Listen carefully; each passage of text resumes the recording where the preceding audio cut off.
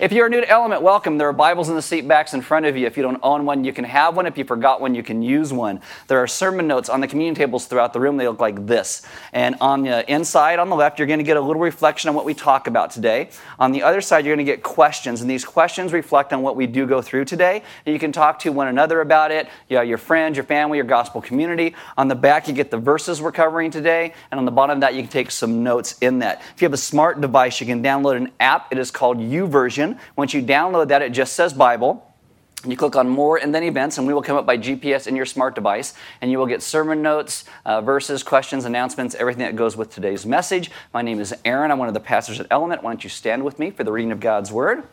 And we're in the book of James, but I'm not going to start at the book of James. I'm going to start to you with Proverbs 10:19, and it says this: "When words are many, transgression is not lacking, but whoever restrains his lips is prudent." I'm going to read that to you out of the New Living Translation, which I never quote to you, but it's too good not to. It says, "Too much talk leads to sin. Be sensible and keep your mouth shut."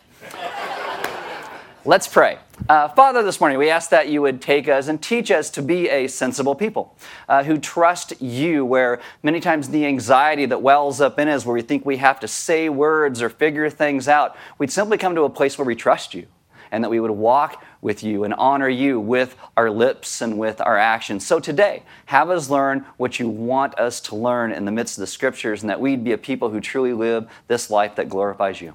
Amen. Have a seat. All right, so we are in the New Testament book of James. This is week 5. I cannot believe it is 2022, much less February of 2022 at this point. Seems like time is just flying by. And as a matter of fact, I think the older that I get, the faster time goes. And studies have shown that to be true. The younger you are, seems to go by slower. And the older you get, the faster it goes. I just say that to let you know I might be dead by next week.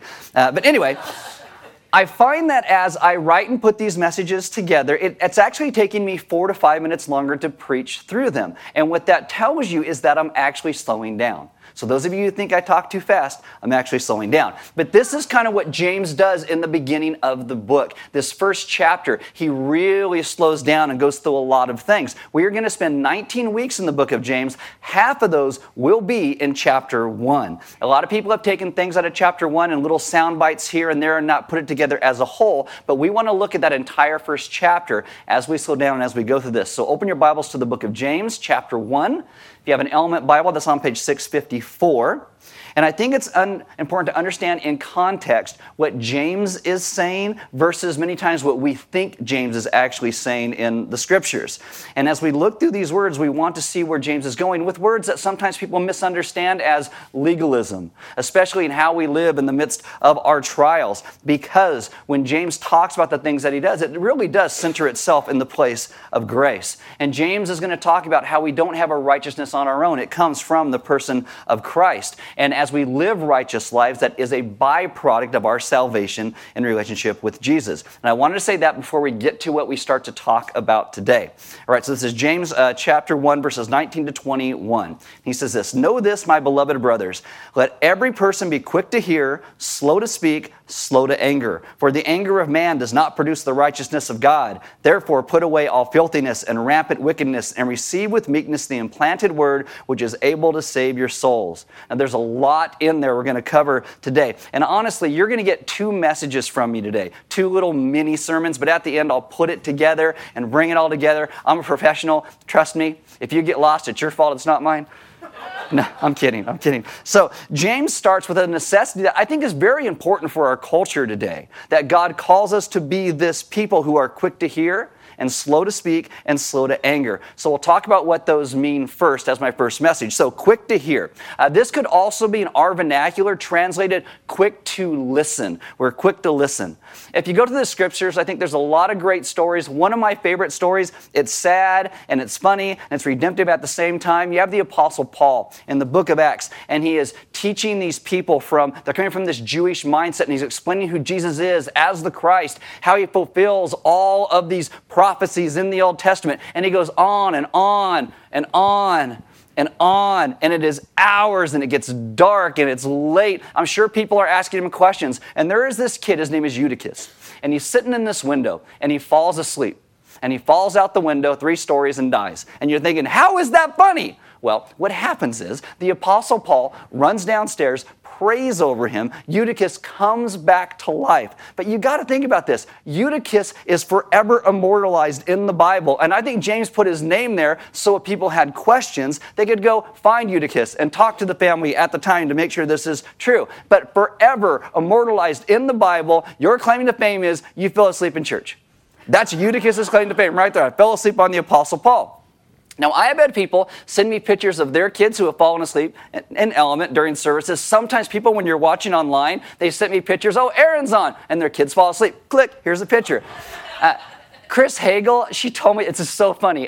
Chris Hagel, her husband is Mark. I'm going to start calling him Mark Eutychus Hagel because when Mark comes, she goes, he likes to sit in the back next to the wall, and then when you talk too long, he just kind of sticks his head over, and he falls asleep.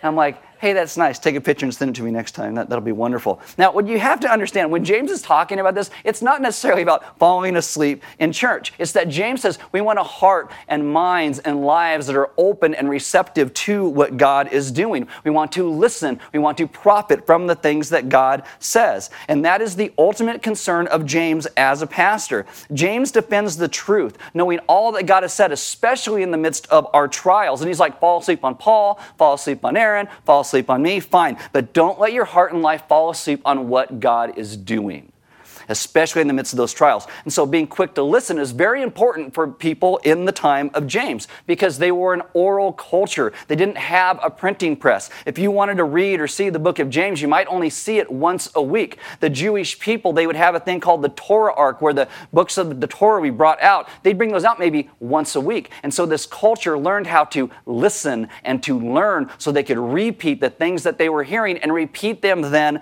correctly. You had to listen. So as the gospel goes forward, it's this people who needed to have their ears open constantly to get what James was saying and the other apostles were saying and the Old Testament scriptures were saying. Listening was imperative. And if you didn't listen, you'd usually end up impoverished in your walk with Christ. Kent Hughes says this, it is not too dramatic to say that ready listeners gain for themselves a life-giving spiritual advantage. And so listening to God has huge implications for if and when we read and listen to the Bible. Now, today, studies are showing that we in America are becoming a less literate culture. It doesn't mean we can't read, but we retain less of what we read. When we watch the news today, we watch the news. People used to read the news. Now we watch it. We love sound bites. There's a researcher, his name is David Gordon. And he points out that today in our culture, we tend to react to a picture or a 6-second soundbite before ever knowing the facts about a situation. And then we make all of our judgments based upon that. And maybe 2 weeks later, we'll get the truth. There'll be an investigation. They'll figure everything out. And maybe it's different than we thought from that picture or that 6-second video. But we're 100 news cycles past then, and we've already made our decisions. And so we're like, no, this is what this means, even if that's not exactly what that picture or that 6-second video meant. And he said, we today are easily manipulated into believing just about anything. And so when you have YouTube videos or sound bites as the major ways that we learn, we start to run into big issues. And so then Gordon says this really goes to people who want to read and understand the Bible. Because the primary way that we understand the scriptures is we read it. And it comes into us and it gets deep in us as we think about it and meditate on it. And everything in our culture today is lowering the way that we concentrate and understand the scriptures. Written words seem too mundane to get our attention.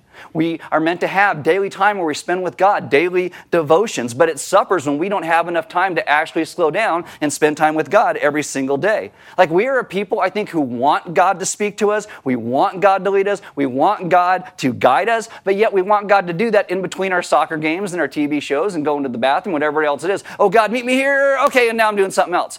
We are not a people who slow down anymore and listen and spend time with God. We seldom take time day to day to listen to Him. Now, Psalm 46, verse 10 is constantly taken out of context, and I'm going to do it again, but it says, be still and know that I am God. This comes in the context of all kinds of things in Psalm 46, but it's hard to be still when we don't know how to be still. E. Mae Grimes wrote this poem. I put it in the top of your notes. And it says, speak, Lord, in the stillness while I wait on thee, hushed my heart to listen in expectancy. We are people who need to slow down and hush our hearts and our minds to begin to listen. And this sometimes makes it even hard for me and how we preach and teach and talk to you about the things in the Scriptures, because I don't have NBC peacock feathers. Dun, dun, dun. I don't have that. We don't have a hype man running around going, what, and a t-shirt cannon, though it would be cool if we had one, It'd be awesome. We don't have car chases and fireworks and things like that. Something must be done. Our hearts and minds need to change if we are going to maintain and enhance our ability to hear God's words. And this means we should become quick to listen. Quick to listen, and we slow down. Now, secondarily, we do find it hard to listen to God. We also find it hard to listen to other people as well. Some of us think we're good listeners, and we're not. Psychologist Parternier said this: listen to the conversations of our world between nations as well as between couples. They are, for the most part, dialogues of the deaf. In our world today, there are trillions of words spoken, and a lot of them are not even heard by anybody else around them. We become so preoccupied with ourselves that we cease to listen, not just to God, but also to one another. So I'll give you an example. When I was writing this message and putting it together, it was last year during the Electoral College vote, and the Trump protesters stormed the Capitol, and there's all these things that kind of came up in that. And I said the same thing during that I said during the Black Lives Matter protest. The exact same thing. I said, there is a reason people felt the need to do this. You don't have to agree with why they did it. And it was terrible what kind of happened in that, but there is a reason why people felt the need to be able to want to do those things. And so you ask, why did you feel that way? What brought about this? Whether it's the riots or storming the castle, either one, why? And when I was talking to somebody about this, they said, oh yeah, but it's not like the racial stuff here. And I said, and with that attitude, we're never going to come together. We're just going to judge one another and say, if we want to spread the gospel and talk about who Jesus is and his rescue with other people, we have to begin to understand and listen to one another where they are. You don't have to agree with them, but we have to be willing to listen. We have to be willing to step in where they are to be able to speak the good news of the gospel, not just waiting until they're quiet to throw our 2 cents in, but really caring what they have to say. Our culture has all of these dialogues of the deaf. And one of the major reasons is we're too busy filling our hearts and our minds with whatever our social medias are telling us, the Instagrams or the Twitter or Google or Facebook or whatever. We keep feeding ourselves the same thing we want to see, and what it does is it closes our mind to everything else. Our self-preoccupation today, it's wrecking our relationship, it is filling our calendars, it's emptying our lives of the ability to listen to anything that turns ourselves away from our own little gods that we worship. Again, we today are so captivated by visual mediums that our attention does not go where it's supposed to go. We lose the ability to listen or to concentrate to the things that we are supposed to. Adlai Stevenson, when he was giving his Princeton commencement address, this is what he said, and it's great. I should start with this every Sunday. I understand that I am here to speak and you are here to listen. Let's hope we both finish at the same time. That'd be great, right? So I found these 5 things that I think could help us to be better, to quick to listen. So here they are. Number 1 is this: we start to love one another as God calls us to. Okay, Simon Kistemaker says this: listening is loving the neighbor as oneself. His concerns and problems are sufficiently important to be heard. So listening requires that we see one another as made in the image of God. That we say you have dignity and value and worth, whether I agree with you or not, and I will begin to listen. Secondly, we must limit our exposure to that which destroys us. Limit your exposure, because if you do not control your time, something else will control your time. And all the things you look at online, all those news stories, they're designed to keep you focused. They're designed to make you irritated and angry, so you watch the next one. You see what somebody said? I didn't see what somebody said. What did somebody say?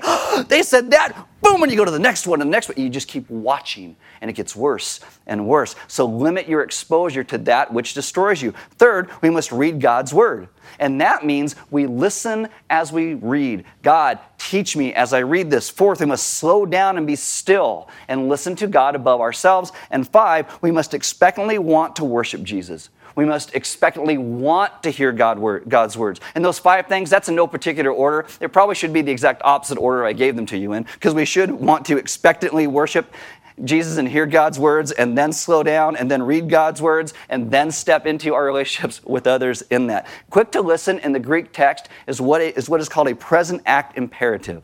It means it is a continuous command, so we keep doing it. It's not one and done, we keep doing it. Okay, quick to listen. Second, then, we become slow to speak. Slow to speak. That's important for James's day and our day. If we are in our day too busy listening to all the things that are kind of pulling us away from God, we become quick to speak. And sometimes that thing we are quick to speak is not the truth. Sometimes it's actually lies. Now, historically, when James was written, a lot of these churches were very unstructured. And personal participation was actually encouraged, and that could create a climate where abuse was possible. A speaker could easily be interrupted in a way that could detract from the ministry that God was trying to do. So James says, if you always think so much about yourself and think you know everything, why don't you slow down, listen more, and speak less? Now, James is not saying we can't have fast-paced conversations. He's not saying we can't talk to one another, but we should think before we speak. And that sentiment has been known for ages. The Stoic philosopher Zeno, he said, we have 2 ears and 1 mouth, therefore we should listen twice as much as we speak.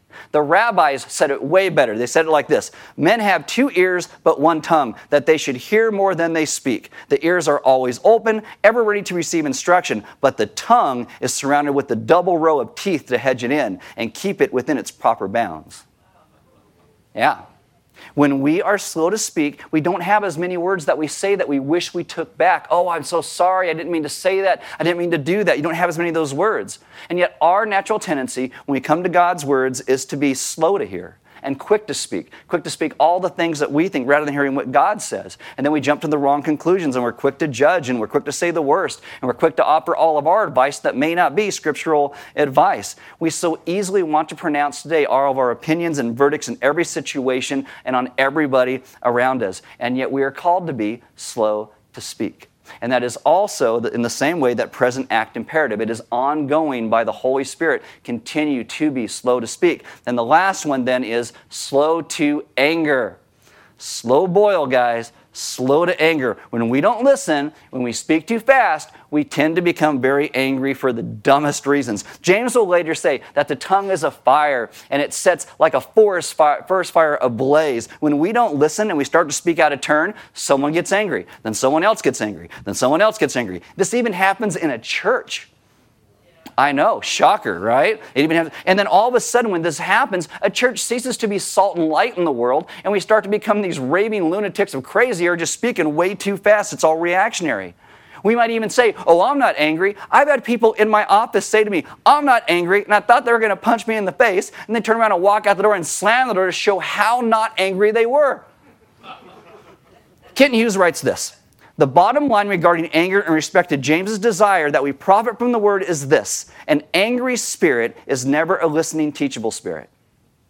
An angry spirit is never a listening, teachable spirit. And don't misunderstand me. Anger in itself is not a sin.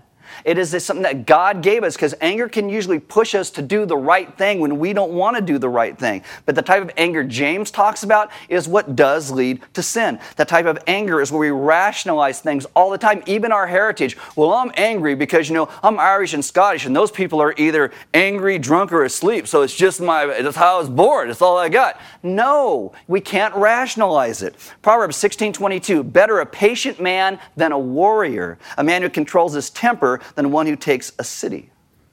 If you look at our cultural scriptures today, it would be slow to hear and be quick to speak and quick to become angry, because we are living a cancel culture. I can't believe you said that. I don't care what the reason is you said it. I can't believe it. And everybody starts to get canceled. But that's the opposite of what God calls us into as a people. What brings us going against our culture today? What makes us be a people who want to live out a scriptural mandate? Well, James tells us, verse 20, for the anger of man does not produce the righteousness of God. This type of anger usually produces an angry, unrighteous life. So James says, verse 21, therefore, put away all filthiness and rampant wickedness, and receive with meekness the implanted word, which is able to save your souls. All right, ready? Sermon number 2. Like, that was number 1? That was number 1. Okay. 2 is a little shorter, but here we go. If you look at the verses we talked about this week, the verse that we ended with last week is verse 18, and it says, of his own will he brought us forth by the word of truth, that we should be a kind of first fruits of his creatures. That's the idea of God's word making us born again, first fruits. He ends this section then with, therefore, put away filthiness and rampant wickedness, and receive with meekness the implanted word, which is able to save your souls. He begins and ends all of this with the word of of God that is implanted in us, the things that God does, whether it's in our trials or reading the scriptures and how we speak to one another, it all comes because of the gospel. We get to be made brand new again. In 1 John, he says we are born of God. Jesus says you must be born again. Peter in 1 Peter 1:23 says you have been born again, not of perishable seed, but of imperishable, through the living and abiding word of God. And so they keep making this connection in our lives of what this means, the Word of God, born again, the new life. And when a lot of people hear born again, they think 60s and 70s and all those weird hippies. But this is actually words that Jesus used, being born again, new life. And there are lots of churches throughout the world today, not just America, who never stress the importance of this new birth that God brings. I even read a book recently by the son of Francis Schaeffer. Francis Schaeffer was like an apologist and a theologian and a philosopher, and his son grew up with his dad and writes this book and tries simply to destroy his dad's life. He didn't understand what it meant to have a real and living faith. For him, it wasn't about forgiveness and relationship with God. For his son, it was these things. Well, Jesus said to do this, and I'll do those things, and that makes me a Christian. I thank God that is not Christianity. That is not Christianity. A born-again-less Christianity is no Christianity at all, because it leaves us with our own efforts to be those who are slow to speak and slow to anger and quick to listen. It leaves us to do all those things on our own. Guys, God has not just given us a special help to get you over your Mondays or your Wednesdays or whatever it is. He has given us a brand new life. He places within us a brand new nature, and He has given us that power through His Spirit. And so when James says in verse 18, of His own will He brought us forth by the word of truth, that is God's will. That is God spoken in our lives. It is God's heart and God's mind as revealed in the Scriptures, and as God leads us through those trials. James tells us that when we are born again, the truth is in us. Verse 21, he says, therefore put away all filthiness and rampant wickedness, and receive with meekness the implanted word. Now this is actually really interesting, and all you're going to miss it, so I'm going to explain it to you. The word implanted there is what is called a hapaxoglammenon. And you're like, what does that even mean? Okay. All that means simply is this is the only place in the entire Bible that word is used. Okay? Sometimes it'll be a phrase, but right there, it's the only place this word is used. That word is used in a lot of Greek literature, so we know what it means. And it means natural versus acquired. Something planted in you or implanted means it is now natural to you rather than something you have to acquire. I'll explain what that means. If you want to install a water heater or build cabinets in your house, you can go and hop on YouTube and watch videos, and they will show you how to put in a water heater, how to make cabinets, and do all those things. What you do is you acquire that knowledge. That knowledge is not natural to you. You are not born with that knowledge. And some people will say, all knowledge in our lives is all acquired. No information is natural. And what James just told you here is that's not true. When you are born again, God implants certain things in you. I think He implants in us the things to understand conscience and sin, who God is, our rescue in Christ. We may not be able to explain all of these things and all these details, but there's a thing where we are made new, implanted in us, and so God is pulling and drawing us and moving us in a direction because certain things are now natural to us. It is part of us. Paul uses the analogy of being grafted in. We become grafted in. And I think one of the main ways we can understand if we're born again, does sin bother you? When you are quick to speak and you say the wrong thing, you're like, oh man, I really shouldn't have said that. I mean, is that something that becomes natural to you? When you hear the Scripture spoken, do you want to listen? Do you want to learn? Here's the thing, in our culture today, people say these things like, we're all finding our way up the same mountain. We're all walking up to find God. We have all these different paths, but we all get to the same place, speaking again spiritually. But those words prove that's a completely different mountain. Because it's not our mountain. And our mountain, we're not trying to get to the top. Our God came down to us. Our God came to rescue us because we couldn't walk up that mountain. Christianity makes us born again. There is no other religion in the entire world that makes this claim, that you get to, that you must be born again. Everybody else is, you follow, you work it out, you figure it out. If you're good enough, then God will love you and He will give you the paradise. No, this is God came to us because we can never make our ways to Him. One writer says this, the biblical conception of God is not that He is simply a force of creation, but He existed before creation. He plays with the constellations the way we sift sand through our fingers, and this is the one we're told who has imparted life in us. No other religion says you get to, you must be born again, but Christianity does. You might meet someone in a church service, and you might say, oh my goodness, they seem like a pretty nice person. I had this friend named Brad. I met Brad for 20 minutes, and 20 minutes in I go, are you a Christian? The way he treated his kids, the way he treated me, the way he treated his boss. I was just like, dude, there's something. And he goes, oh yeah, I am. And he was a Christian who actually loved Jesus, not just like one of those Sunday Christians, right? He was actually loved Jesus. And I'm like, wow. And we actually became fast friends. There is a degree that God starts to change us. Now I understand God changes some people slower than he does others. And we want God to change us all really, really quickly, but God does things in his time and in his way, and that's what the new birth brings about. There is a problem in our world today, and that if there is true divine power, we think that new birth should change everybody instantly, all of a sudden. And all the things we don't like should be gone in them, and all the things we do like should start to sprout in them because it's all about us. It's not about us. It's about what God is doing. And I get it. Some people who claim the name of Jesus, they are very quick to listen, and they are slow to anger and slow to speak, but a lot of us are not. But I think when we are born again, that implanted word, it makes us want to be. It makes us want to change. So what do we do about it? How do we start to change? What do we focus on? James says, receive with meekness the implanted word. The word meekness is humility. Humble. We humbly receive what God has then planted in us. And this is why when we walk through the trials, when we read the Word of God, those things, we humble ourselves and we learn what God wants us to learn. We stop fighting God. We start trusting God. Charles Spurgeon once said if we could only see what God has planted in us, it'd be like he says, there are oceans of trees in the acorn's cup. And if an acorn falls to the ground and gets planted and a tree comes out, it'll drop more acorns. And eventually, if nobody touches it or chops it down or makes furniture out of it, you'll have a whole forest of trees from that one little acorn. And so he says, there is so much in us that God has planted if we would only trust him as we surrender to him completely as Savior and Lord of our lives. What God has implanted in us is like those oceans in that single acorn's cup. To humbly accept the word means we believe it. We trust God. And if we don't believe it, if we don't accept it, we don't humbly live in it, it could be like acquired knowledge. You can memorize the entire Bible, but you're never going to truly know God that way. If we are not humbled and surrendered, we can't have a personal relationship with the God that we don't love, that we have not surrendered to, that we don't trust. Too many people treat God, as one writer says, like a Stepford wife. If you don't know what that means, I'll explain it. Years ago, there was this movie called The Stepford Wives. They made a remake. It wasn't that great. But in this movie, you have these guys, and they kill their wives. Not a comedy, apparently. So they kill their wives, but they replace their wives with these identical robots that look just like their wives. And all their wives do is say, yes, dear, and they bat their eyelashes. And that's what they do. I don't know why batting eyelashes was a thing, but anyway. And when someone says, oh, hey, I'm a Christian, but I can't believe the Bible. I'm a Christian, but I don't like these things that God said. They reject the things that God says or don't like. What you're trying to do is make God into your Stepford wife.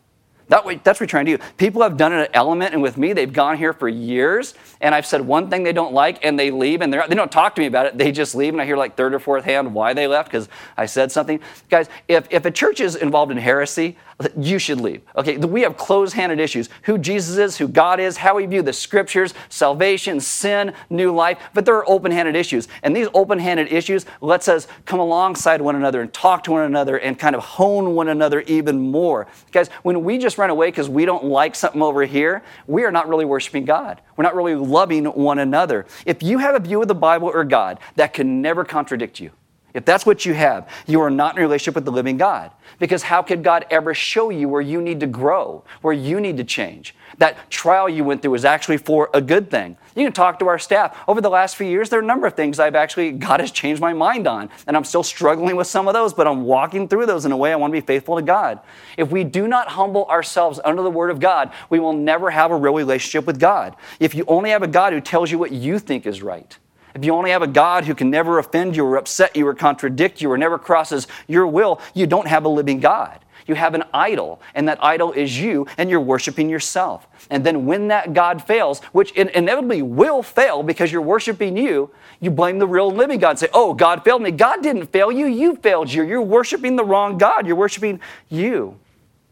We do this all of the time. There are a lot of things in the Bible I think that we may not like or not understand. But if we don't humbly accept God's rule and reign over us through His implanted word, we will never have this organic relationship with the living God that loves us.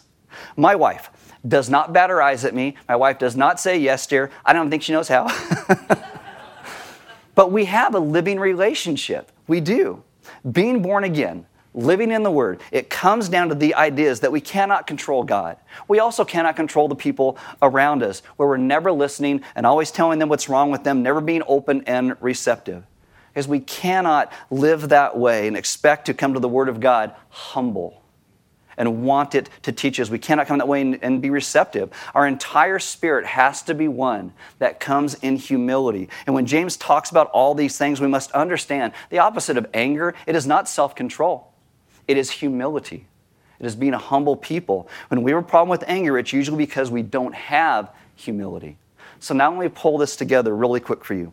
I think we humbly come to the Word of God. When we study it, it's going to invigorate us. When we trust God and live under His rule and reign in our lives, we step into new life. And when we are humble and things in our lives go in a direction we don't like, if we're humble, we sit down with the Word of God, we pray, and we say, okay, God, you must be wanting to teach me something in this. I don't know what it is yet, but I'm going to listen and I want to learn. I need you to show me. Where a proud person gets angry because their life isn't going how they want, how they think it should go. That's the reason they're angry.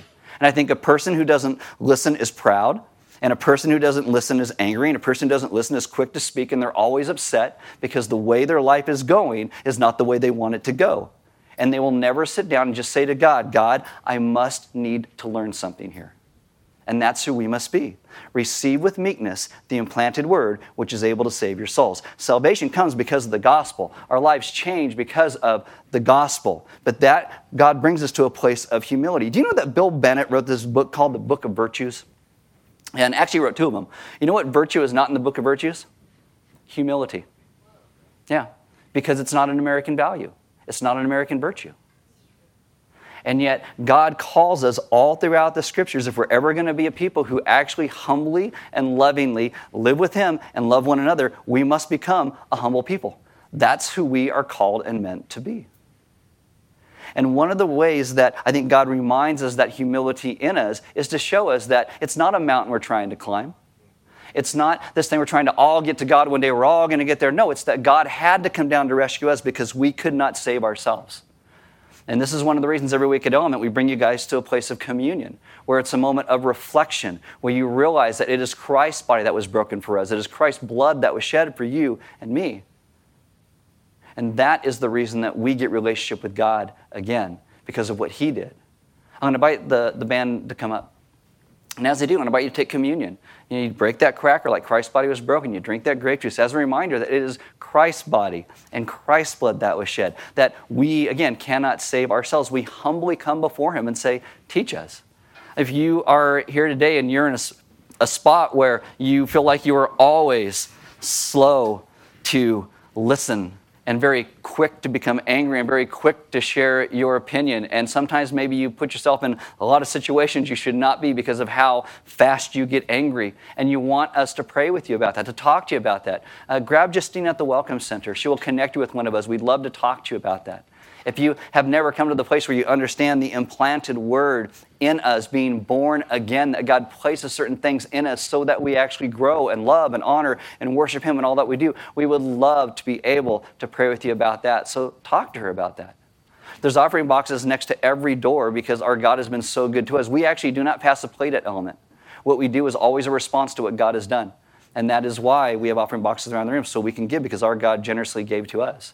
And I would encourage you to grab those sermon notes and take those questions and talk to your friends and your family or your gospel community about those this week. Maybe ask those around you to be honest enough with you to see where you are quick to become angry and quick to speak and slow to listen. And then maybe be quicker to listen when they tell you those things and not just get angry and talk over them when they tell you the truth. No? Okay. Guys, our God is good. Our God is good. And I say this to you every week, that when we are a people who humbly walk with Him in all of these ways, when we surrender all that we are to Him, our God leads us into these great places of brand new life. Let us be those who are quick to listen to God, who are slow to speak our own opinion, and slow to become angry, and in humility walk in the implanted word that God has placed in us, because our God, again, is good. Let's pray. Father, this morning we ask that you would take and move us to a place where we would hear you, We would hear the words that you have spoken over us. That you would have us surrender all that we are to you. That we would humbly step into those places that you have called us into in the midst of our trials, in the midst of our struggles. That we would see the places you are leading us through those. And God, in our lives, if we are honest, we are a people who tend to not listen that readily and speak way too quickly and get irritated about so many things. And yet I ask that you would change us to move to the place where we reflect more of who you are.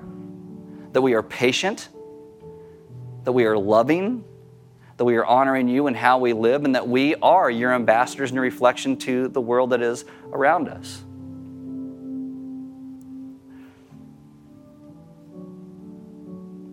Father, I ask that you teach us to understand the good news of what the gospel brings, our rescue, and that leads us to a place of humility, that leads us to a place where we honor you with all that we are, not because we're saved because we do the right thing, but we are saved because you came to us to rescue us. And how we live then becomes that response. And so teach us in humility to live responsively to what you've done. That we would be a responsive people who are quick to listen to you. And then we step out in this world and become your hands and feet to honor you in all things. We ask this in your son's good name. Amen. I'm going to ask Phil to drop the blinds on the side. And as he does, take a few moments right now and figure out in your head where you think you are really just slow to listen. And the places where you become angry so quickly. And the places where you're always wanting to share your opinions to everybody else rather than maybe slowing down and listening to what God is saying. And then maybe come to the place where you move and want to humbly accept that implanted word, to walk in what God has said and what he has done, to begin to honor him in all things first and foremost, so that we would be those who are seen to worship God first, even if your team loses today.